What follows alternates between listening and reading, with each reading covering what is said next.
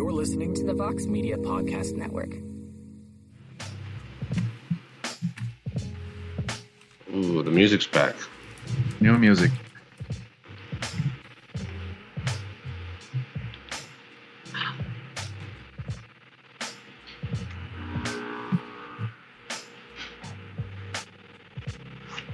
Are we live? Are we live, Casey? Yeah. We are live. Wow, look at that. Hello, everyone. Jose Youngster, the MMAfighting.com here with another Wednesday edition of the A-Side Live Chat. I know we're bringing you 3 episodes a week during this pandemic quarantine times. And, of course, we always have a guest of honor every single week. And I'm excited for this one because she is by far one of our most requested guests. I've asked many fans who they'd like to see on, and she is either one, if not the top requested names. I've been tweeted a lot. When are you going to get this fighter on? When is she going to come on the show? And she is here for a Wednesday edition. Roxanne Modafferi has joined Pete and Casey and I on the A-Side Live Chat. Now, before we get into the fan questions, Rox, I have to ask you, how has quarantine life been for you during this pandemic? Hi, thanks for having me. I'm really honored that fans request me. That's really cool. Quarantine has been super, emotional roller coaster, up and down. I'm training in one of my coach's garages right now, so it's not super bad. It sucks. My team. I feel like I'm in Thailand getting a camp. It's so bizarre. Everything is so bizarre, and not training with my best friend, Serena. Training is, I don't know. And I'm training 3 times a week with my physical trainer. And at first I was training with him, and then it was wait, we all have to wear masks. So then he's standing 6 feet away from me, and I'm pulling the sled in his backyard because the gyms are closed. So I'm running up and down his street behind his house with the sled. Throwing stuff. So, he says that I'm getting stronger because I'm not overtraining, I'm just doing his conditioning. So I'm getting stronger. I just hit 2 maxes on my deadlifts, Wow. The first week of quarantine, I beat my personal record. And then 20 days later, I beat my next personal record by 20 pounds.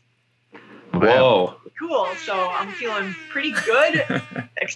I want to train with the team, and this all sucks, but it's very bizarre.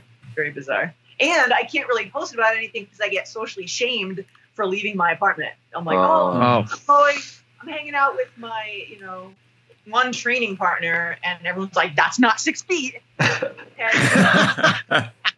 I have to be a good example, because Vegas is different than New York. I don't want to be telling people to go out and train with everybody. Please wear a mask in the grocery store. Please limit your, exposure. So it's people are mean to me about that. I start posting 70% of what I'm doing because I don't want to get socially shamed online.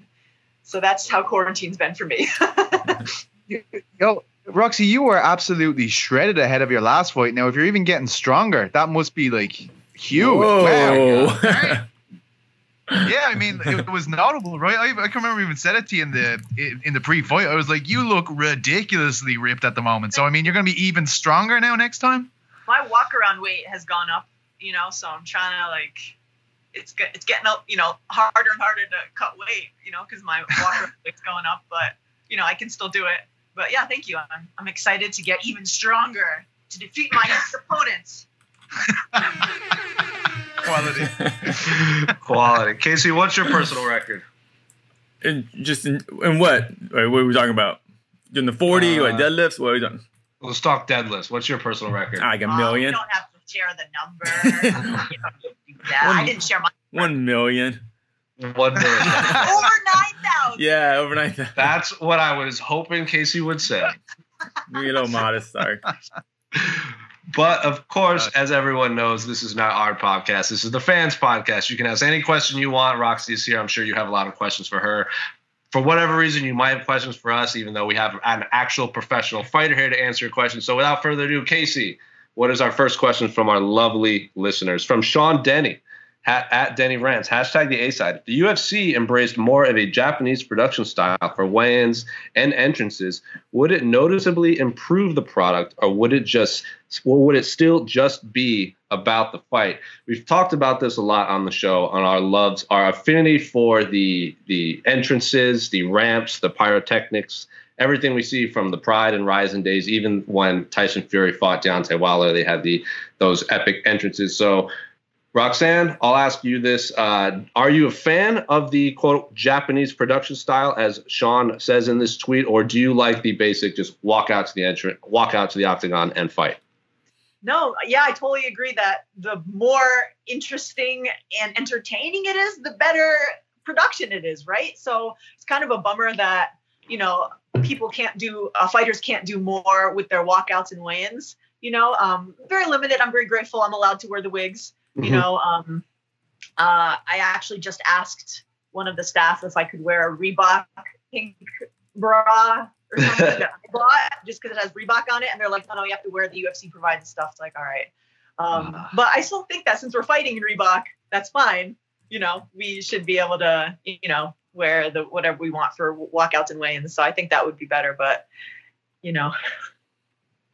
Have you had any other ideas nixed by the UFC? I know Ben Rothwell's always wanted to walk out with his robe, and they've always nixed it. I know Dominic Reyes wanted to walk out with a Kobe Bryant jersey, and the UFC nixed it because none of them were Reebok. They weren't Reebok. And, of course, we always see the fighters with tape over their Nike sneakers and their Adidas sneakers. Have you had any ideas nixed by the UFC before walking out? The pink bra, but some other things. But I'm allowed to show my individuality with the wig, so that's good. But it's my job. Yeah, I think that's me money, so I'm gonna Sure. Happily proceed because I love the UFC and I'm happy to be in the organization. I think from like a consumer point of view, like when you're watching these shows, I think the more uniqueness a fighter can bring to the table, like Roxy always does with the wigs, it's better for building their brands. And essentially, as sole traders, not employees, I think they need to be given a bit of space to show the world what they're all about.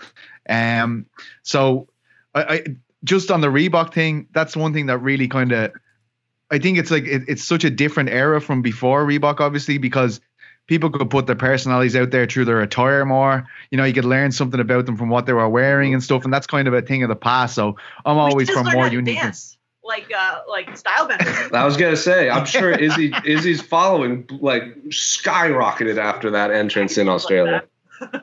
Yeah, it was amazing. And look at the amount of shit he took for that, Roxy. It doesn't matter if you're doing the most badass shit in the world, they're still gonna find a way to take a few shots at you. So really? That's just the nature of the beast.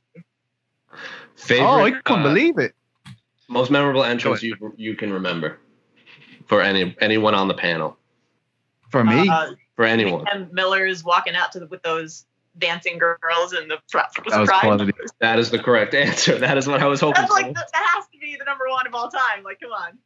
Was that a dream? I don't know if I was there or if I was just watching. I remember. No, it was for a Strikeforce card. Actually, I think you fought on the same card of Jason. What was it? It was just. Wasn't that? I thought it was Chicago. I did fight on the same card. Was it Chicago? You fought Fedor versus Brett Rogers. Brett Rogers. Oh wow! That was the dancing girl one. That was Pride. He had Japanese girls. Yeah, but he brought him out for Strikeforce too. Oh, we did. Yeah. And I remember that, Roxy, because I was with Jason shooting some behind the scenes stuff, and you had your autograph book with you, and you had all the fighters sign an autograph book. Yeah, and I thought it was the most adorable thing because you were on the card, but yet you were like, "Oh my God, Fedor or Jason!" I think it was so cute. I gave that book to my webmaster. Hester wanted to add that he did that entrance, for both Strikeforce and Dream. But yeah, I think King Mo's had a lot of big ones. Big fan of Ryzen. I was a big fan of Michael Venom Page when he fought on the Tokyo show that Casey was at. Came out with the Akatsuki robe. That was a fun one. Right. I know. I was very jealous of how well he pulled that up. He came out with the dagger in his mouth too. Pete, what's your most memorable entrance? I think just probably a bit from an Irish point of view, the McGregor entrance with Sinead O'Connor was really epic. Mm-hmm. I mean, people like were crying in the crowd. I turned around and half of Ireland was there, and like seeing 45-year-old men crying, like just weeping openly, like surrounded by their friends. I was like, wow, this is some shit's going down here, boys. But another great entrance, and every time I watch it, I love it. Is Paddy Pimblett from Cage Warriors coming out to Lethal? What's the name of the song? I don't know. It's a dance song. It's like a Tiesto song, and he comes out to it. But he was coming out to this like with 10,000 people in Liverpool, just losing their minds. Like you could see people brought their kids in the crowd. Like he was such an icon there. And every time he kind of comes out to that, he even managed to make it dramatic when there was no crowd at that last Cage Warriors show. He came out to it. There was no one in the crowd, but you could just feel this buzz through the live feed. So that's definitely among my favorites. Well, hopefully he's in the. Go ahead. Oh, I forgot my most memorable entrance. Just last year when I was in Hawaii and Alima May walked out with all her families and friends, and they did like I'm not sure what it's called, but traditional dance, and just watching the crowd cry, and Alima crying, and then she went out and won her fight. It was awesome. Yeah, I'll plug your video that you did for Alima, because that is still one of the most emotional videos I've ever seen in my entire life, the backstage footage of that. But Casey, next question. Thank you, Sean, for one of your lovely questions. Love you, Danny. From At the Seaside, top 3 female bouts you're looking forward to and want to see by the end of 2020. So, Roxanne, I will start with you. Top 3, I'll say potential female bouts you are looking forward to the most, and some that maybe might not happen, but you'd like to see by 2020, end of 2020. Number 1, me versus Lauren Murphy would be great. Ooh. Called me out, and then I think we were supposed to fight, and then it was like in the middle of the quarantine, and she was like, no, so I don't know, it's fine, but sometime soon, let's fight, Next would be JoJo and Valentina, my teammate, fighting for the title. I'm really looking forward to that one. JoJo's gonna shock the world. I hate that, like, shock the world. She can do it. Oh, that's gonna shock the world by beating Macy Barber. Like, okay, that's nice, thanks. Anyway, that fight's gonna be great. Those are the 2 that came in mind, me and then JoJo. Anyone, all the girls, I always pay attention. Pizzy, any you're looking forward to? Yeah, top of my list was JoJo and Chevy. That we're all buzzing for JoJo and Shevchenko in Europe. We can't wait. And I mean, when you look at, I think JoJo challenges Shevchenko in a very different way than anyone she's fought before. She's a fantastic striker, and she's come on so much thanks to Roxanne with the grappling, right? Like, I mean, she's always saying how much she's grateful for you guys kind of teaching her a lot about the ground game. And I think under John, it's really flourished, as we've seen. But as well as that, I'd love to see maybe Tatiana Suarez back in the mix, maybe against Joanna. That would be a tremendous fight. 100%. And I'd love to see this. This is one that's a bit Leslie Smith v Sinead Kavanagh again. That was a brilliant fight on Bellator. It was in Houston, I believe. Very controversial. It was basically a continental divide on who thought who won, but it was a brilliant fight. I mean, Jesus, it was a great striking matchup, and I'd love to see that again in Dublin, if you don't mind. Casey, you're a big fan of the Amanda Nunes Felice Spencer, right? Yeah, I'm really bummed that fight isn't happening anytime soon. Oh yeah, I want to see that one too. Yeah, I think Spencer is just a very tough matchup for Amanda Nunes, especially at 145. So I want to see it. I really want to see eventually. I want to see Weili Zhang versus Rose Namajunas, if Rose can get past Andrade. I know Rose is going through her situation right now, but hopefully, she gets back into competition soon when she's ready. And another match I would love to see. You know what? I really want to see. I want to see Roxy versus Valentina. Yeah, I know Valentina's got busy. She's busy with JoJo right now, but I think Roxy, the storyline. I think Roxy's she's right there. I think she's at the prime of her career right now, and I think after the Barber win, after she already beat the other Shevchenko sister, I think the storyline's right there, and I just think it's a great matchup for both of them. So those are three lady fights I want to see soon. That Barber fight, though, I mean, we should talk about that most definitely. I can't remember a buzz being like that in the media room that was insane, right? When we were all gathered around not watching even just the media room. And if you look at our YouTube and numbers outside of the main event, Roxanne did the most video views that entire week in pre-fight interviews and post-fight interviews. So it wasn't even just the media; the fans were invested in that fight as well. But the actual fight was incredible to watch. Yeah. You know, it was. Have you watched it back, Roxanne? Like, I mean, can you feel that energy when you watch it back? Man, I was like, I can't friggin' pass her half guard, like for half the fight. So, and that's where I'm good. So I'm like, all right, I got some good positions. I elbowed her a bunch. It was awesome. Man, I got to find a better way to pass her half guard. And everyone's like, that's the best fight of your life. Cool. So, I mean, my perception of the fight, I think, is different than a lot of people's because I'm so critical of myself. But no, like, I really think I was able to show some, you know, more power in my punches, you know, in my strikes. You know, I've been working on that a lot, you know, with my coaches at Syndicate, John Wood, also AJ Matthews, and my strength conditioner, Lorenzo Pavlica. Like, they've all been working together, and I've been doing different things. And man, I feel like I reached a new level and like a new stride, kind of. So, man, like, I didn't even get to do half the striking that I wanted to do. I have so much planned, so that's why I'm like, man, I hope the UFC offers me a fight kind of soonish, you know, that I can, you know, have a decent camp and then get in there and like show what I can do, you know, because I now, and also, you know, I've been working with Neil Melanson a little bit on different ways to pass the half guard. Ooh. So Roxy, Lauren's gonna have to, you know, if she is indeed my next opponent. Like, I never seem to fight people I think I'm gonna fight. Like, right? I thought I was gonna fight Lauren first, and then it was, as I was waiting for the bout agreement, they're like, "Oh, just kidding. Here's Macy Barber." I was like, "Oh, okay, whoever."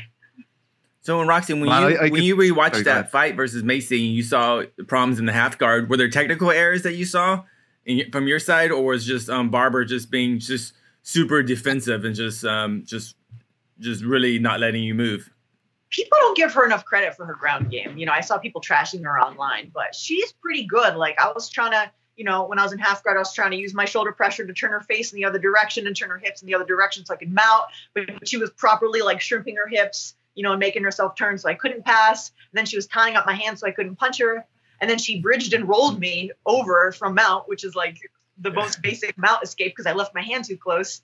And then when I went to take her back, she kicked her leg free, so I lost a hook. Like, she did a good job of foiling my stuff. So she's no like slouch on the ground. So, I mean, I also did a good job. I was dominant there, but, you know, I want to give her a little credit as well.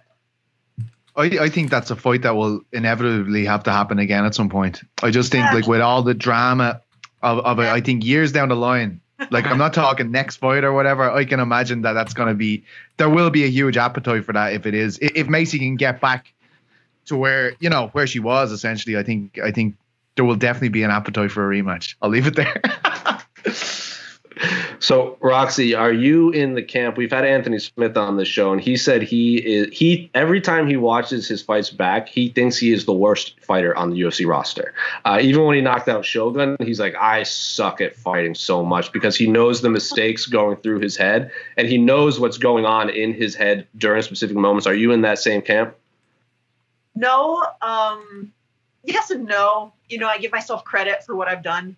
And then I'm the kind of fighter who, like, people say, well, okay, back up. People say you learn more from a loss than from a win, but I kind of disagree. Like, I always watch the fight, and even if I've won the fight, I ask my coaches, like, hey, how could I have done better? Oh, there's the spot. Could I have done something better? And then they teach me something. So, you know, I analyze everything and always just try to make improvements on everything. So, yeah.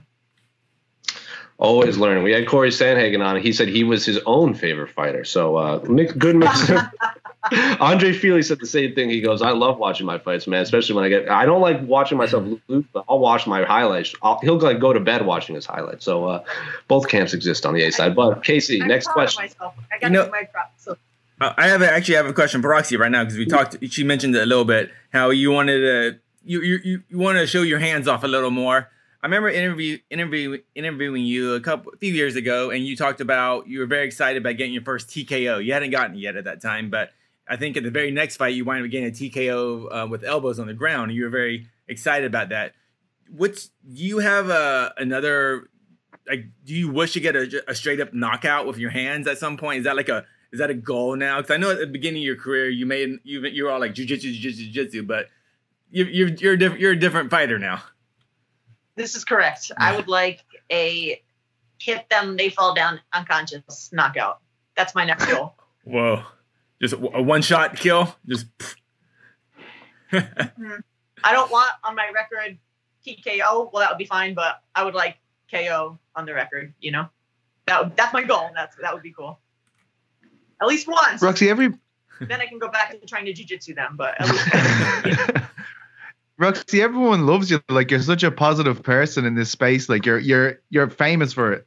I was just wondering, like, I'm sure you've been asked this a million times, but what is the most amount of trash you've ever talked to someone? Like, was there ever a point where you were up in someone's face giving it socks and you're like, well, this isn't like me at all. I just drifted out of the Roxy positivity for a second. Have you ever had a moment like that? Well, when I was on Ariel Helwani's show, I told him that Macy was good at blocking punches with her face. That was probably it. Probably the darkest that I've gone there. I was just wondering. I had to ask. I'm sorry. I know you always ask. I'm trying, man. I'm trying to be a little more like, you know, I don't know. Nah, just be you. It's great. Okay. Well, hey, actually, before the fight, I was like, I need to make her bleed a little bit to get to her. And then, I mean... That's a little bit. Making her bleed a little bit of an understatement after that fight. Yeah, holy shit. That's a fight. Casey, next question from our love. Thank you at the Seaside for another lovely question. Ooh. Oh, so this individual, and I wrote his name down because it doesn't show up. It's Cote Del Fuego on Twitter. He's DM'd me this many times, and I feel we should answer it this time now that Pete C is on and Roxanne. Hi, Jose. What's your favorite manga? Saludos from Jalisco, Mexico. So, Roxanne, I'll start with you. What is your favorite manga?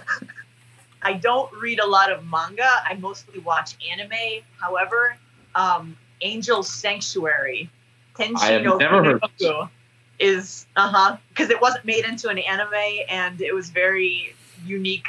Where like this boy fell in love with his sister and it turns out he's reincarnated angel and it was very weird and they went to heaven and hell and like that's probably why you've never heard of it. It's probably super like controversial, but it was really great. Actually, there's an OAV, so that was my favorite manga. It was super deep and emotional. I'm like, wow, it was really good. Angel Sanctuary.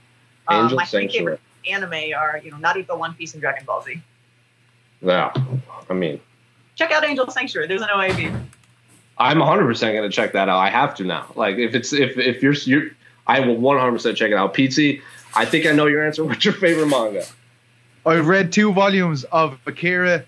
The first one is my favorite, but I like the second one too because we got to meet Akira finally. But I mean, it could be 3, 4, 5, and 6 by the end of the week. You know, they could all be up there in the mix. But yeah, I've only read one. It's very good. To read them. And you know how to read them now. It was only a 6-month process, but we got there in the end. For some backstory for people who haven't seen the video, Pizzi has the collector's edition of the Akira box set, which reads right to left, as the majority of mangas do. There is my volumes behind me read left to right though. So Pizzi was very confused why the story didn't make any sense because he started on the last page. So he was reading left to right, and he's like, "I've read this 1,000 times. Why? Like, who are these people, and why does it make no sense?" So we have the video. I was actually waiting to interview. I had to bring it to Las Vegas. I had to bring it across the world so he could show me how to read it. Because I had to show him how to read it, and I was actually in line waiting to interview you. The video is out on Twitter somewhere where he's like, "Look at my book," and he's like, "Let's start on the first page," and I was like, "This is the last page, sir." And then he flipped it over. So the whole ordeal is caught on camera. If you haven't watched it, you can go make fun of Pizzi. But now he knows how to read it. So congratulations, Pizzi. But the funny thing was, I got really worried when Jose was like, wait, we'll tell Roxy when she comes out. And I was like, no, don't shame me. I was like, the two of them. It's okay. You're going to take too much abuse. It's okay, Thank you. That's funny. Casey, do you like any manga? No, nah.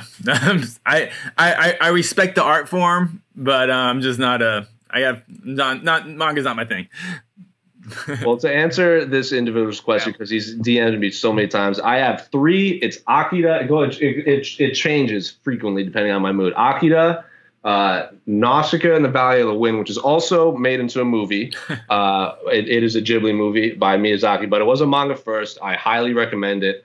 And then if you are not into fantasy or sci-fi or anything, Cross Game is a phenomenal show about a high school baseball team in Tokyo. So I cannot recommend that enough. It is 8 volumes. It's sitting behind me. 10 out of 10. One of the best comic books I've ever read in terms of character development. Yes, it might sound weird, but high school baseball in Tokyo, Cross Game. Check it out. All right. Thank you for the question. So we should go Cross Game next, maybe, Jose? The next one should be Cross Game? It's not even remotely close to Akira whatsoever, but I thoroughly enjoy it. All right, we're going to go to the YouTube comments, and we got one of our frequent commenters, Ice King, right here. Oops, let me move it so you can see it. There we go. Ice King on YouTube. If Roxanne was a UFC splinter, who would her UFC Donatello, Michelangelo, Leonardo, and Raphael be?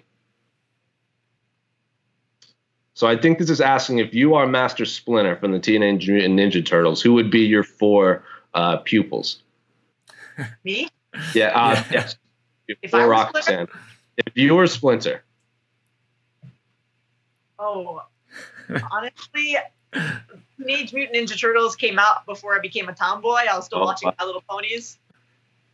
So I can't answer that question. I'm sorry. I'm not that familiar. No worries. Tomboy, yeah, sorry. Sorry, Ice King. No answer for you.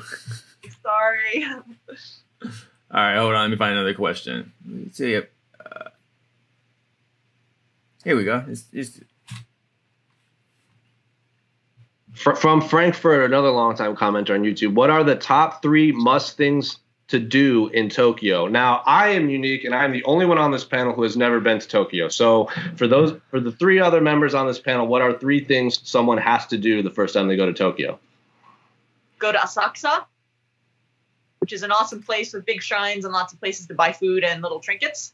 There's a samurai museum in Shinjuku, Kabukicho, which is super small, but it's savage. Cool.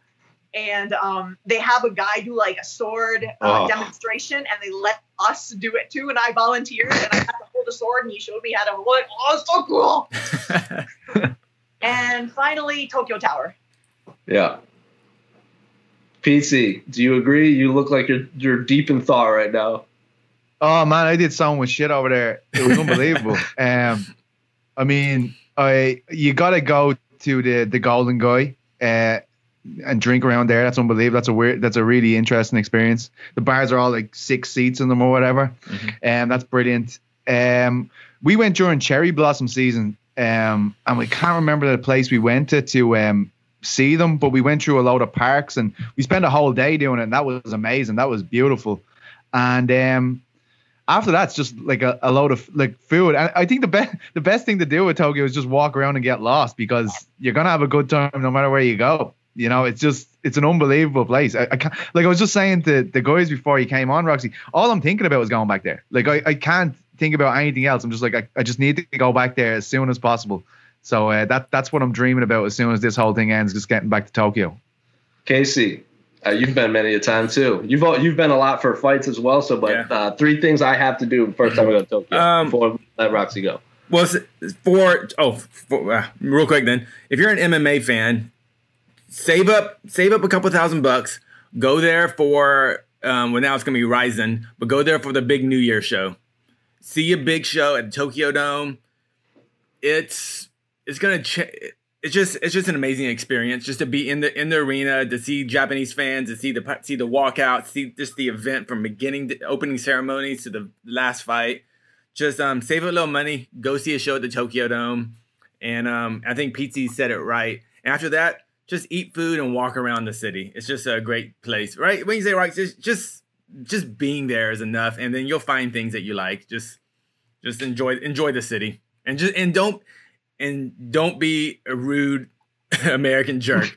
Just make us look good. The people are amazing, aren't they? Like, yeah. I mean, that's the best thing about it. Everywhere you go, me and Elaine just kept on making loads of Japanese friends everywhere we went. We'd go into one bar and leave with 4 people. It was always the way, man. It's just incredible. And Well, do some go karaoke ahead. in Japan. Oh yeah. Yeah, I hate karaoke, and I actually enjoyed going to the box. Yeah. Yeah. Hey man. Top of the list. Well, it is 10:30. I know Roxanne was short on time or limited on time this week, so I cannot thank you enough for stopping by the podcast again. I know our listeners have been absolutely clamoring for you to be on the show. I know they're really excited. We've had more questions come in than ever before. I hope we narrowed them down to a few. I believe that. What are you holding up, Casey?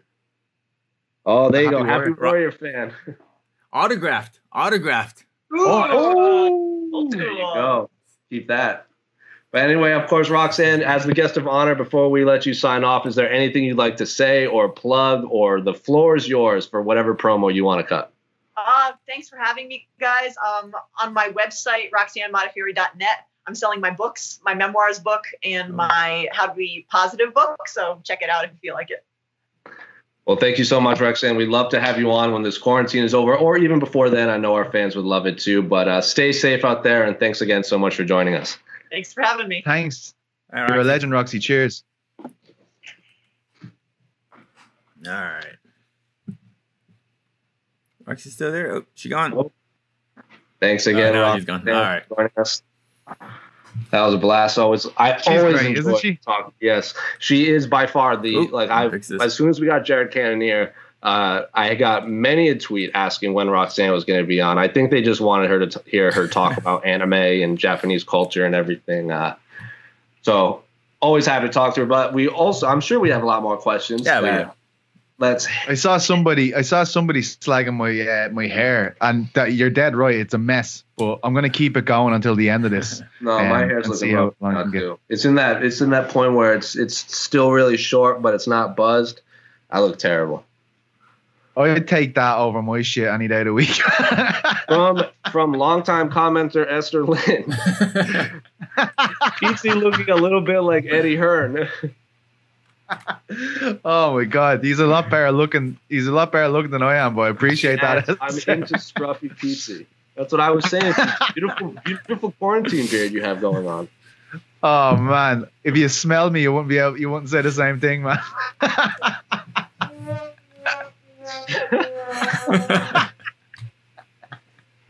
Oh my god, the dog smells better than me at the moment. For those of you just listening to this, because I know we have a lot of people that only listen on our podcast network, go watch the YouTube video. Then you can see PT's glorious quarantine video.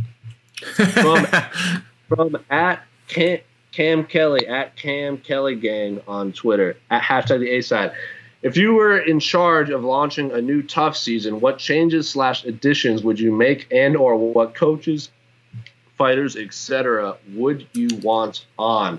We've had this conversation a few times. I know Casey's had some ideas. PT, what are your ideas to revamp Tough if they ever bring it back?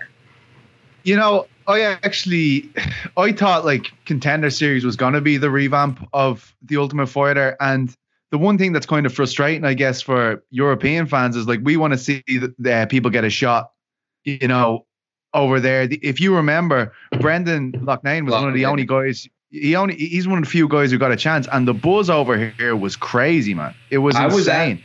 I was actually at that Contender Series fight. Not only the buzz there, but that was right after the tour of the Apex. That was the launching. I believe he was one of the first fights in the new Apex building.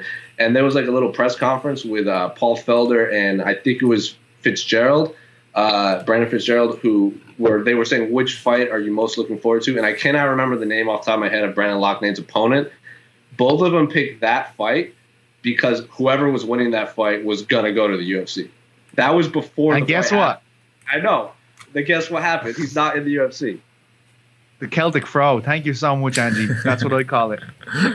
I love it.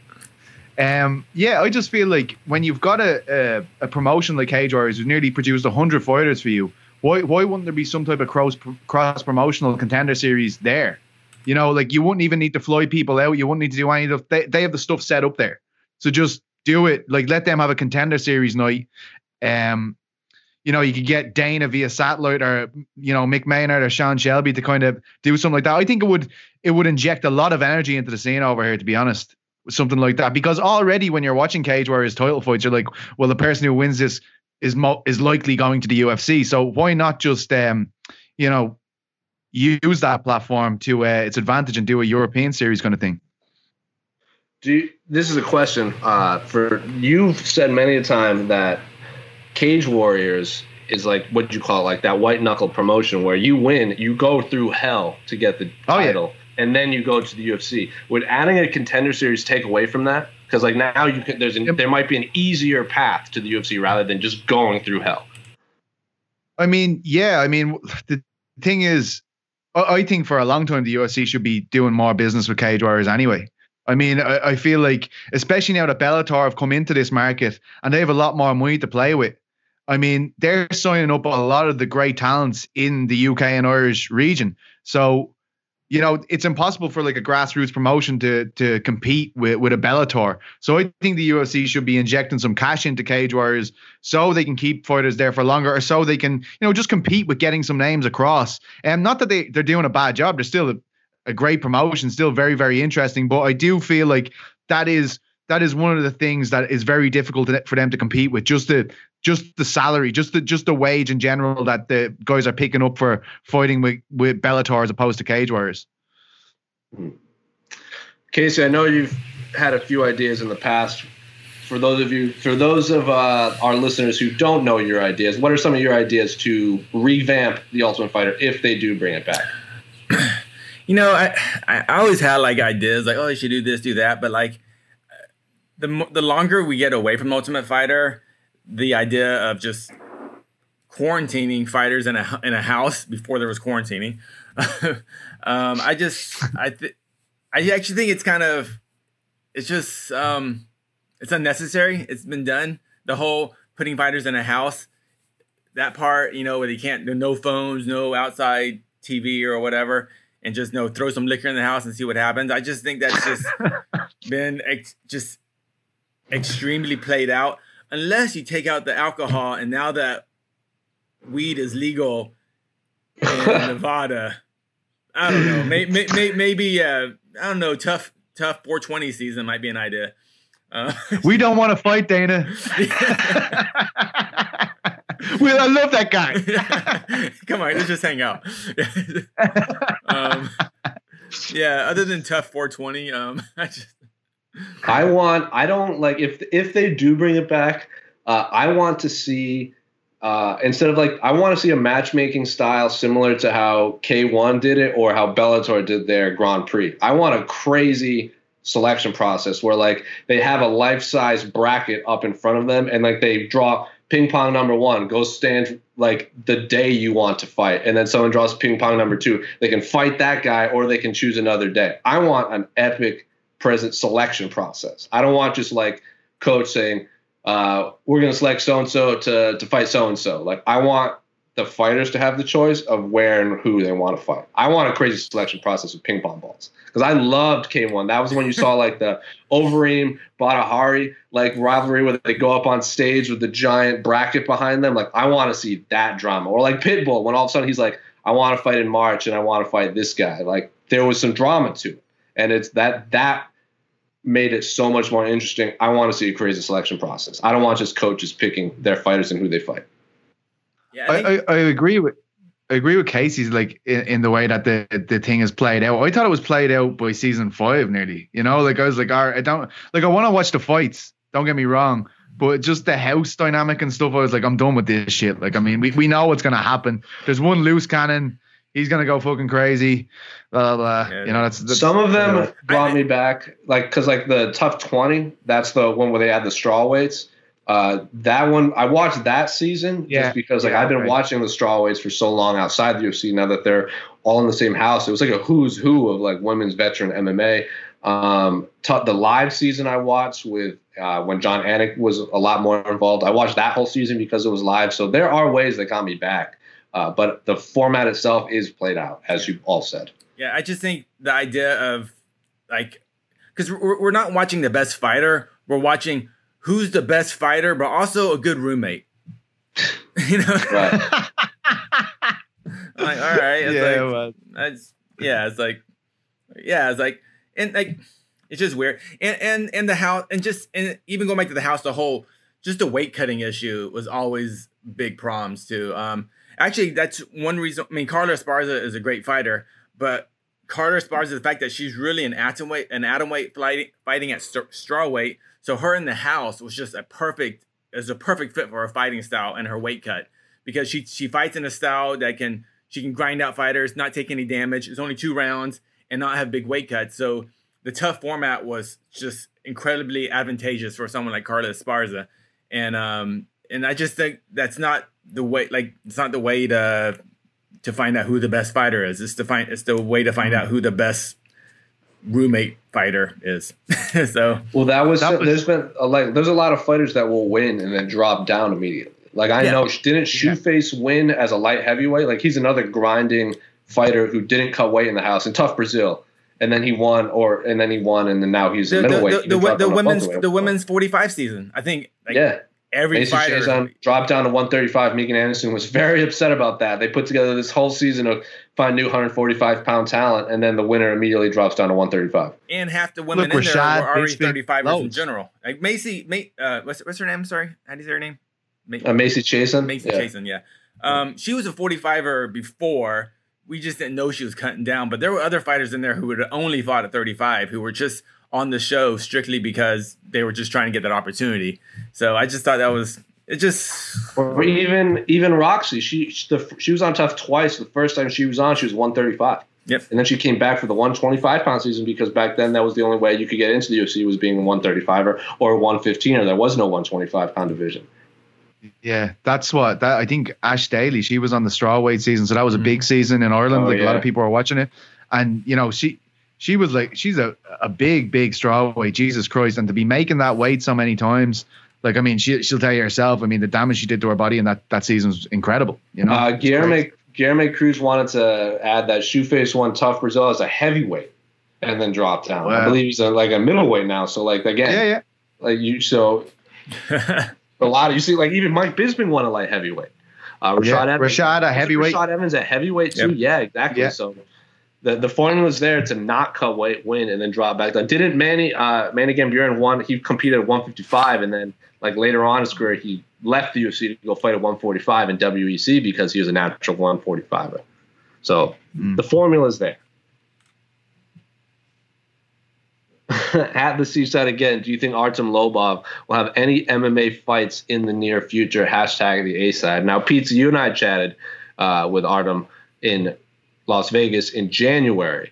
But since then, have you had any conversations with that camp, or do you have any idea if young Artem Lobov will have? I call him young Artem Lobov. That's more of a joke for the Twitter trolls who can call him the GOAT or young or up and coming prospect Artem Lobov. Do you have any idea if we'll see him back inside the cage anytime soon? Yeah, we had him on Eurobash a few weeks back. It was great to have him on. About 3 weeks ago, I think. And he, like, I mean, the situation Artem's in now is like he's ready to fight across any discipline, but it's got to be for the right amount of money. And I think that makes business sense for him. Look at the amount of traction he brought to Bare Knuckle FC. I think it's undoubtable that he definitely has a huge name value. Even when Bellator were talking about a featherweight tournament, Artem was a free agent, and he was one of the big names that was kind of brought up to be involved.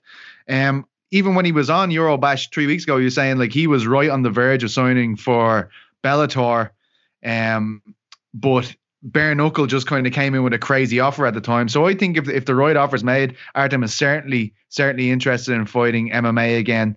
And as far as I know, he has a few options on the table as well, because KSW were very interested in him recently as well. And there is a number of storylines there with Artem, because in his younger years, he used to just go anywhere. This is way before the UFC. He used to just go anywhere in the world if someone was looking for a fight. And somehow, very early on in his career, he ended up as the number one featherweight and lightweight in Poland, just from going over and fighting dudes on short notice. So, I think there's some definite options there for him in KSW. I think it's a great move for them as a brand. Artem's going to put a lot of new eyes on them. And look, Bellator is still there. Bellator need to continue to make compelling matchups for this European series. And Artem is one of the biggest names out there available to them. So I think he certainly will have MMA fights in the future. I don't know how near. It depends on if these boxing contracts and these bare knuckle contracts come in a bit heavier than the MMA ones. Well, I spoke with Martin Lewandowski in last July, so almost a year ago, and he was talking about he wanted to hold a KSW event in Chicago because he wanted to kind of test the U.S. market, and there's a big Polish scene in Chicago. You got to imagine having a name like Artem Lobov when you kind of break ground into the United States would benefit him tremendously. I also know he wanted to do like Phil DeFries versus Ryan Bader cross promotion, possibly on a Chicago card too, because Bader's fought in the Chicago area before. So they're making the right moves at KSW, and if they want to break ground in the U.S., you'd have to imagine Artem could play a big factor into that. Absolutely, man. I hope the money's right, and I actually hope Artem signs with Bellator, considering that Bellator has an amazingly good featherweight division. I think it's their best. I think it's the best division they have, and comparable to the UFC's featherweight division. I think those guys are that good. And throw Artem in there. I don't think Artem's gonna be a top guy, but he's always gonna be an action fighter. You always want to watch his fights, win or lose. You just know you're gonna get an exciting fight. And you could also inject a lot into the 155 pound division too, if you want to throw him in there against like both Pitbull brothers, 145 and 155. Have him fight Chandler. But like, imagine Benson Henderson versus Artem Lobov, just two drastically different styles in terms of aesthetics and fighting style. It's just fun. The fight I want to see, the secret fight I want to see, and I don't want to see it right yet, but I want to see it within the next year and a half. I want to see Aaron Pico versus Artem Lobov. Oh my God. Holy shit. Well, you see, that's the value for me. The high action fight, and that's just gonna. Let's see if Pico fights, in a non-smart way and just a dumb way and just wants to brawl, because that's how you can get in trouble with Artem, obviously, because I want to see Pico's power against Artem's chin. So sorry, PC. But no, I think that you're dead right, and that's the exact kind of matchup that Bellator should be looking at for him, because his value is in the fact that he can, through his fighting Artem, he's going to create a lot of stars. The likes of Patchy Mix, a fight like with Aaron Pico, any of these guys kind of elevates them to a new level, provided they win, of course. But I mean, I think that's where the value is. It's worth paying money to a guy who's going to create several stars for you through fighting him. And I really believe he does have that kind of power.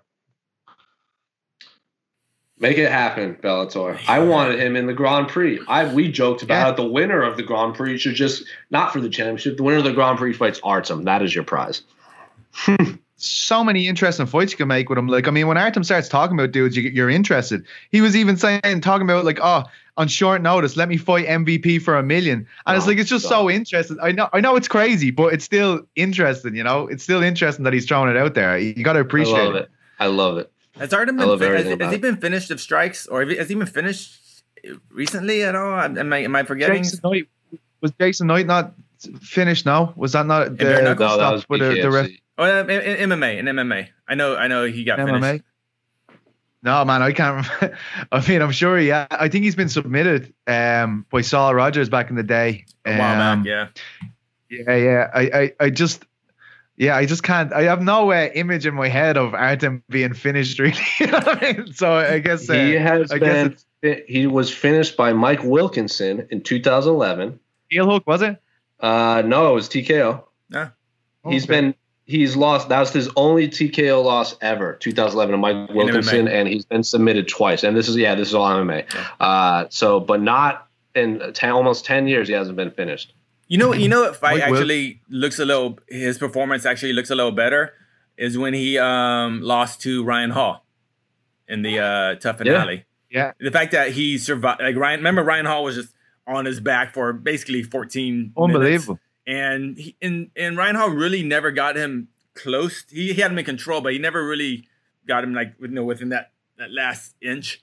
And I think looking back on it, I don't know what Artem has in him that he has that just amazing survival spirit.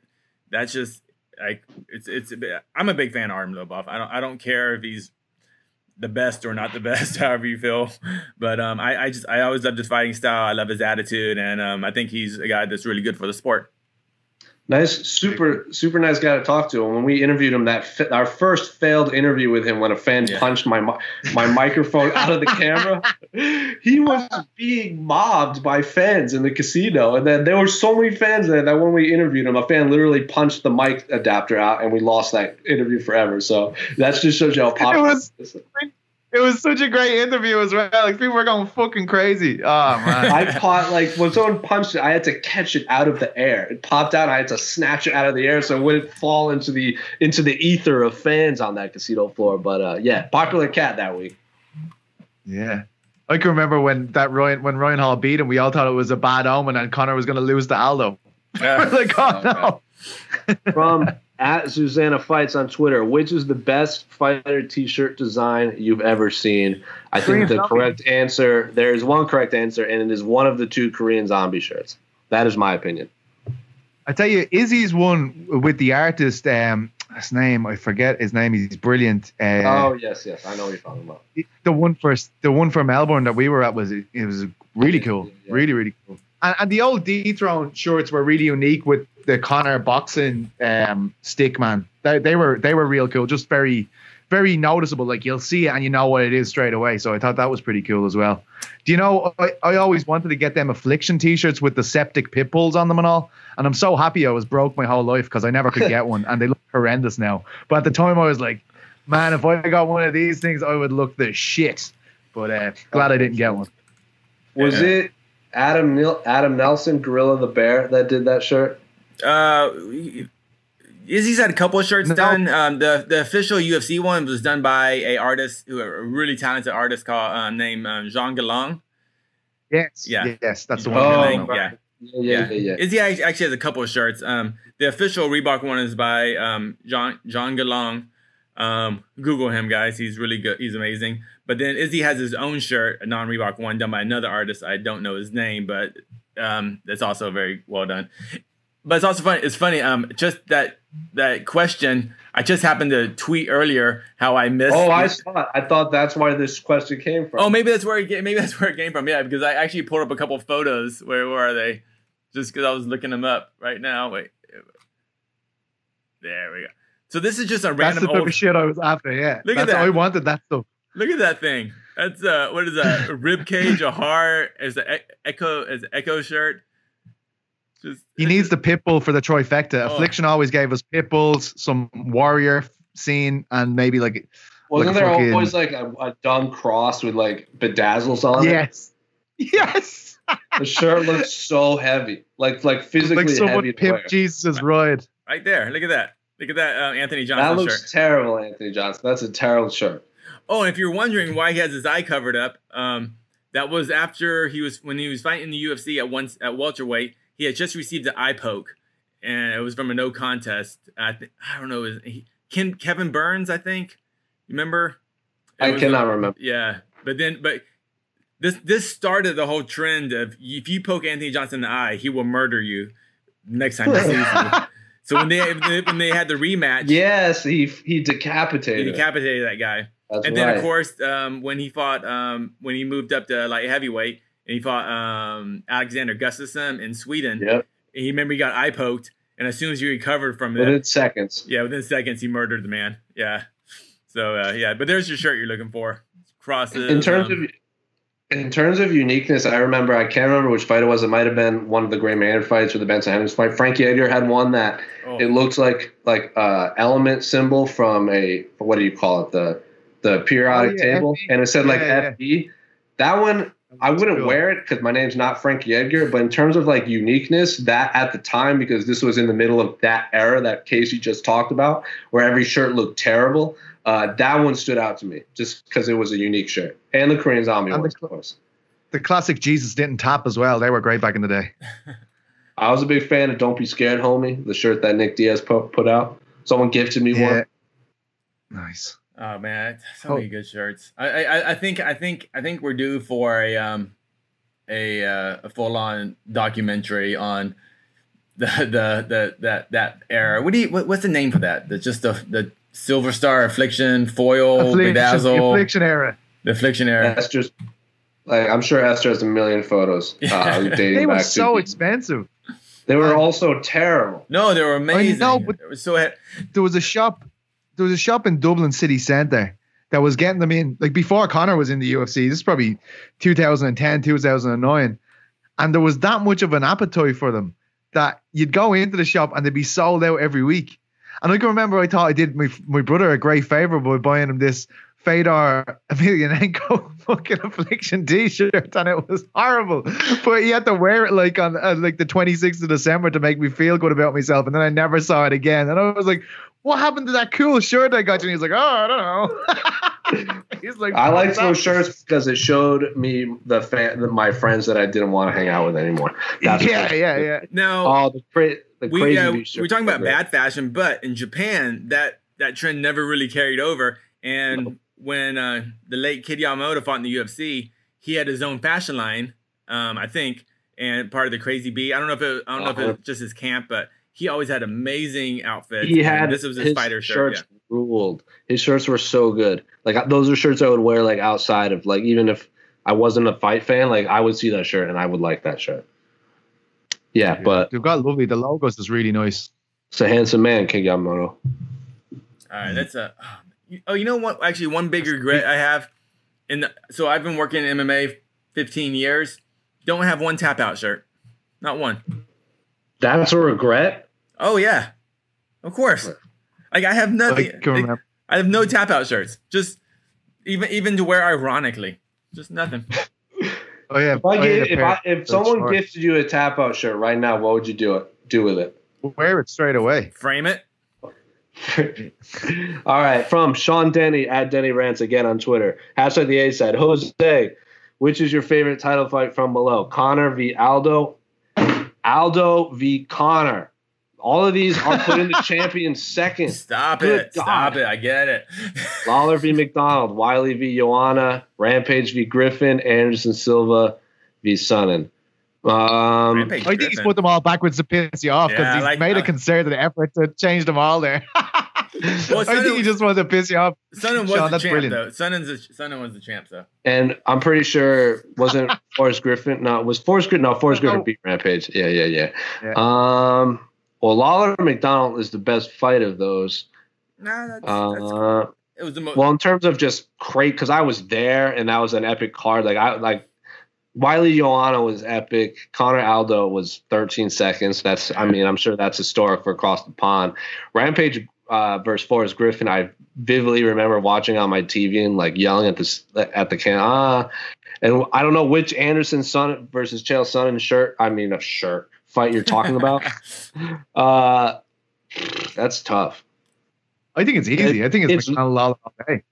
It's if that's like in terms of like violence, probably that.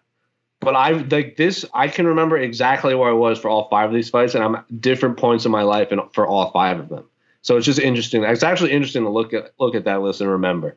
I'll probably say Lawler McDonald just because that was an insane night.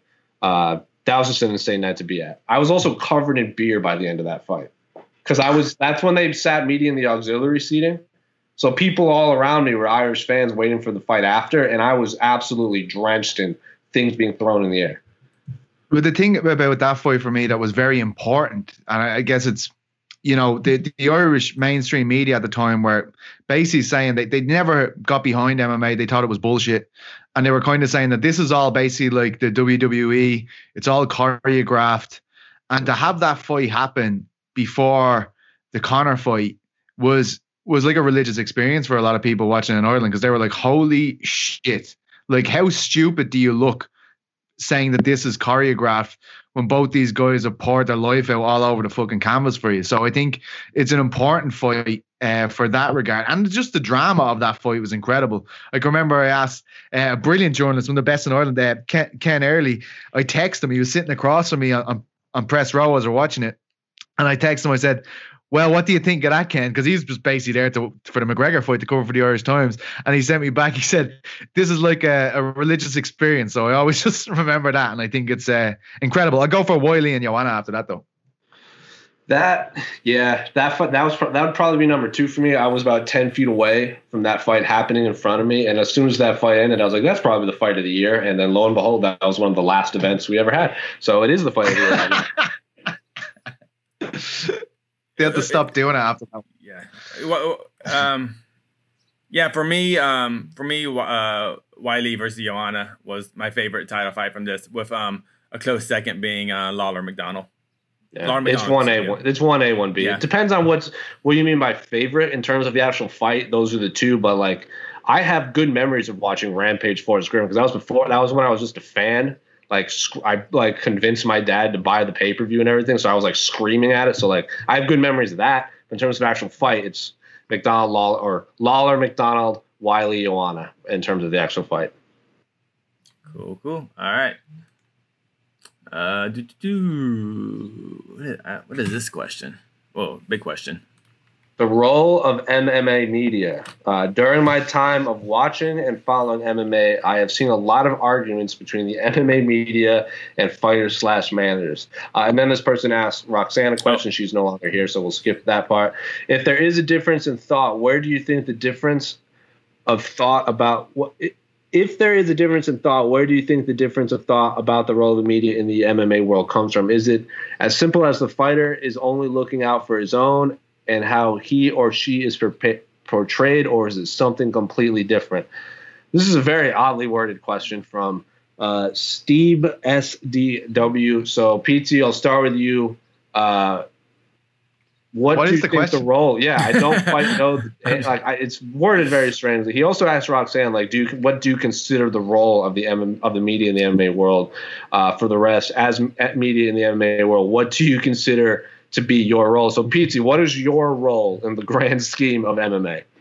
It's just like to gather information and get it to the people who want to consume the information. I mean, that's the whole game, right? Yeah. I mean, try and help people who who can't get their message out there. And sometimes we have to say things because the fighters don't want to say the things because it ends up in a complicated situation. And then, of course, making sure that lots of events get cancelled. Of course, that's one of our primary roles, of course. But yeah, I don't really understand. I think a lot of confusion about the MMA media comes from there's loads of people, vocal people involved on MMA social media. And I think they get confused a lot with people who are media members. I think that's a bit of an issue. But other than that, I think that's our job. I don't really know what else to say. I think it's fairly self-explanatory, right?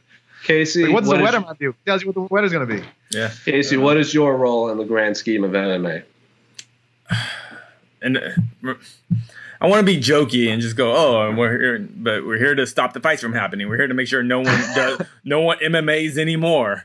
You know, it's like, no, it's like, I was like, oh, I've dedicated most of my professional life to MMA. Now it's time to make sure that ends. So no, it's just to tell, just to tell stories in the most honest way we can. And yeah, there's always going to be it seems so much worse in the last 4 years or so, where just people just don't understand the role of media, of journalism. And a lot of times, yeah, it does overlap. It feels like promotion for the UFC or Bellator, but it's not. It's like when we're covering weigh-ins, we're not promoting that event. We're covering those weigh-ins because this is a big sporting event. It's important. People care about it. That's why we are covering it. We're not there to promote the event. The UFC is there to promote their own event, but we are there to cover it, to document it. So take for example, for like weigh-ins, if there's say no fans show up, the UFC on their production, they won't show the crowd. They make sure they won't do it because they don't want to give that impression. But as media members, we don't care if there's no crowd there, we'll show there's no crowd there. If there's 10,000 people for those weigh-ins, we'll show that there's 10,000 people for those weigh-ins. So that's what we're there. We're just here to tell the story of how it is and sometimes that crosses over promotion where it's the same storyline as the UFC is trying to sell. Sometimes it's a different path. So, yeah. Does that make sense, PC? I'm just here to be unbiased and report facts. Yeah. Be unbiased and report. I don't think some people realize the lengths we've gone to over the years. And not to say like we're heroes or anything like that, but I do get the feeling that people think that we hate MMA and stuff like this. Like they don't like I spent probably hundreds of thousands going over and just trying to cover the sport, and went out of my way to get the first news articles in the Irish press about this, so to help people to kind of see it as a real sport and stuff like that. I mean, most media members have stories like that. Like, a lot of people were making no money for a very long time before they start making money in this. It's not a thing people are doing for financial gain necessarily. It's like a passion project that you hope turns into something good, you know. So I think that's one thing that a lot of people have arseways. They think we don't love MMA. We fucking love MMA. We love all the people in MMA as well. And I think we're always trying to do we're always trying to do our best anyway. And we also try and to me, the best part of being a journalist is that hopefully we get the opportunity to tell stories for the fans out there that just aren't being told. That's all. The stories like when Invicta first came around, I was at the first probably 8 or 9 Invicta cards because I thought it was such an important moment for the sport. I was like, we need to be there, and like that was. And like when I talked to our bosses, I was like, hey guys, can we please get me out there? This is an important thing. And even though there's only like 500 people in that crowd, not 15,000 people, but I feel this is an important event for mixed martial arts, and as storytellers, we need to be there. So that's part of the job as a journalist. Well said, and I think that's a good way. Unless we have any more questions. I do want to point out 2 things from our own staff. Damon Martin says the best MMA T-shirt was Jens Pulver's Punch Out, where he had like the mock punch, like Mike Tyson Punch Out, but it was a picture of cool Jens Pulver. And then Guilherme Cruz wanted to point out that best shirt or Khabib shirt was before he fought Thiago Tavares in Sao Paulo. When it said just Sambo is easy, it would just be called Jiu-Jitsu. So those are 2 shirts. That was good. Staff. That was really good. 2 shirts our staff wanted to point out. This is my worst T-shirt in modern MMA. Here it comes. I was just so disgusted by the design of this. Oh yeah, before Reebok. That was after the Horiguchi fight. That was the Horiguchi fight, right? What the hell is that? Who's Tommy? So he won a contest or something, and everyone had like Tommy something or other, Bud Light Living, and that was also like it was weird because it was like white with baby blue, and Demetrius Johnson, who's wearing the shirt right now, also had like really white trunks, and the shirt was like too big for him. It was not the best color combination, or even just that this individual's face plastered across Demetrius Johnson's chest. It was an odd time. That T-shirt is essentially made for one person, though. Yeah. Yeah. Like, he has 1,000 fucking T-shirts in his sitting room. Still, that guy. This is around when you would see like dipyourcar.com on like every single shirt. Remember that? Dude wipes. Also, Molly McCann on Twitter at Meatball Molly says, "I miss the horns." I assume she assumes the airplane. Burr, burr, burr, burr. Oh, wait. Gotta get. Man. You, Molly. That one's for Molly. We gotta get Molly back on. She was fucking savage. She was. I can't the story of her beating up that sex trafficker at the 24-hour subway. I saw so many people run with that story, not just MMA. Like that was on Yahoo News based off of this. She has like stories for days, man. Like, I get you. You get her on here every day of the week, and she'd have a different story every time. Man, Molly is. Man, she's salt of the earth, but she's put herself in some crazy situations over the years. All in a day's work, as she said. She's a superhero. Any other questions, Casey? I know we've run a little over time, but no more questions. I'm rolling the outro music now. The outro music is playing for Jose. That's PC. That's Casey. We're still in quarantine. Find this on Apple Podcasts, Google Podcasts, so on and so forth. We'll see you on Friday. We're out. Thank you, Happy Warrior. Thank you, Happy Warrior. Thanks, Roxy, you legend.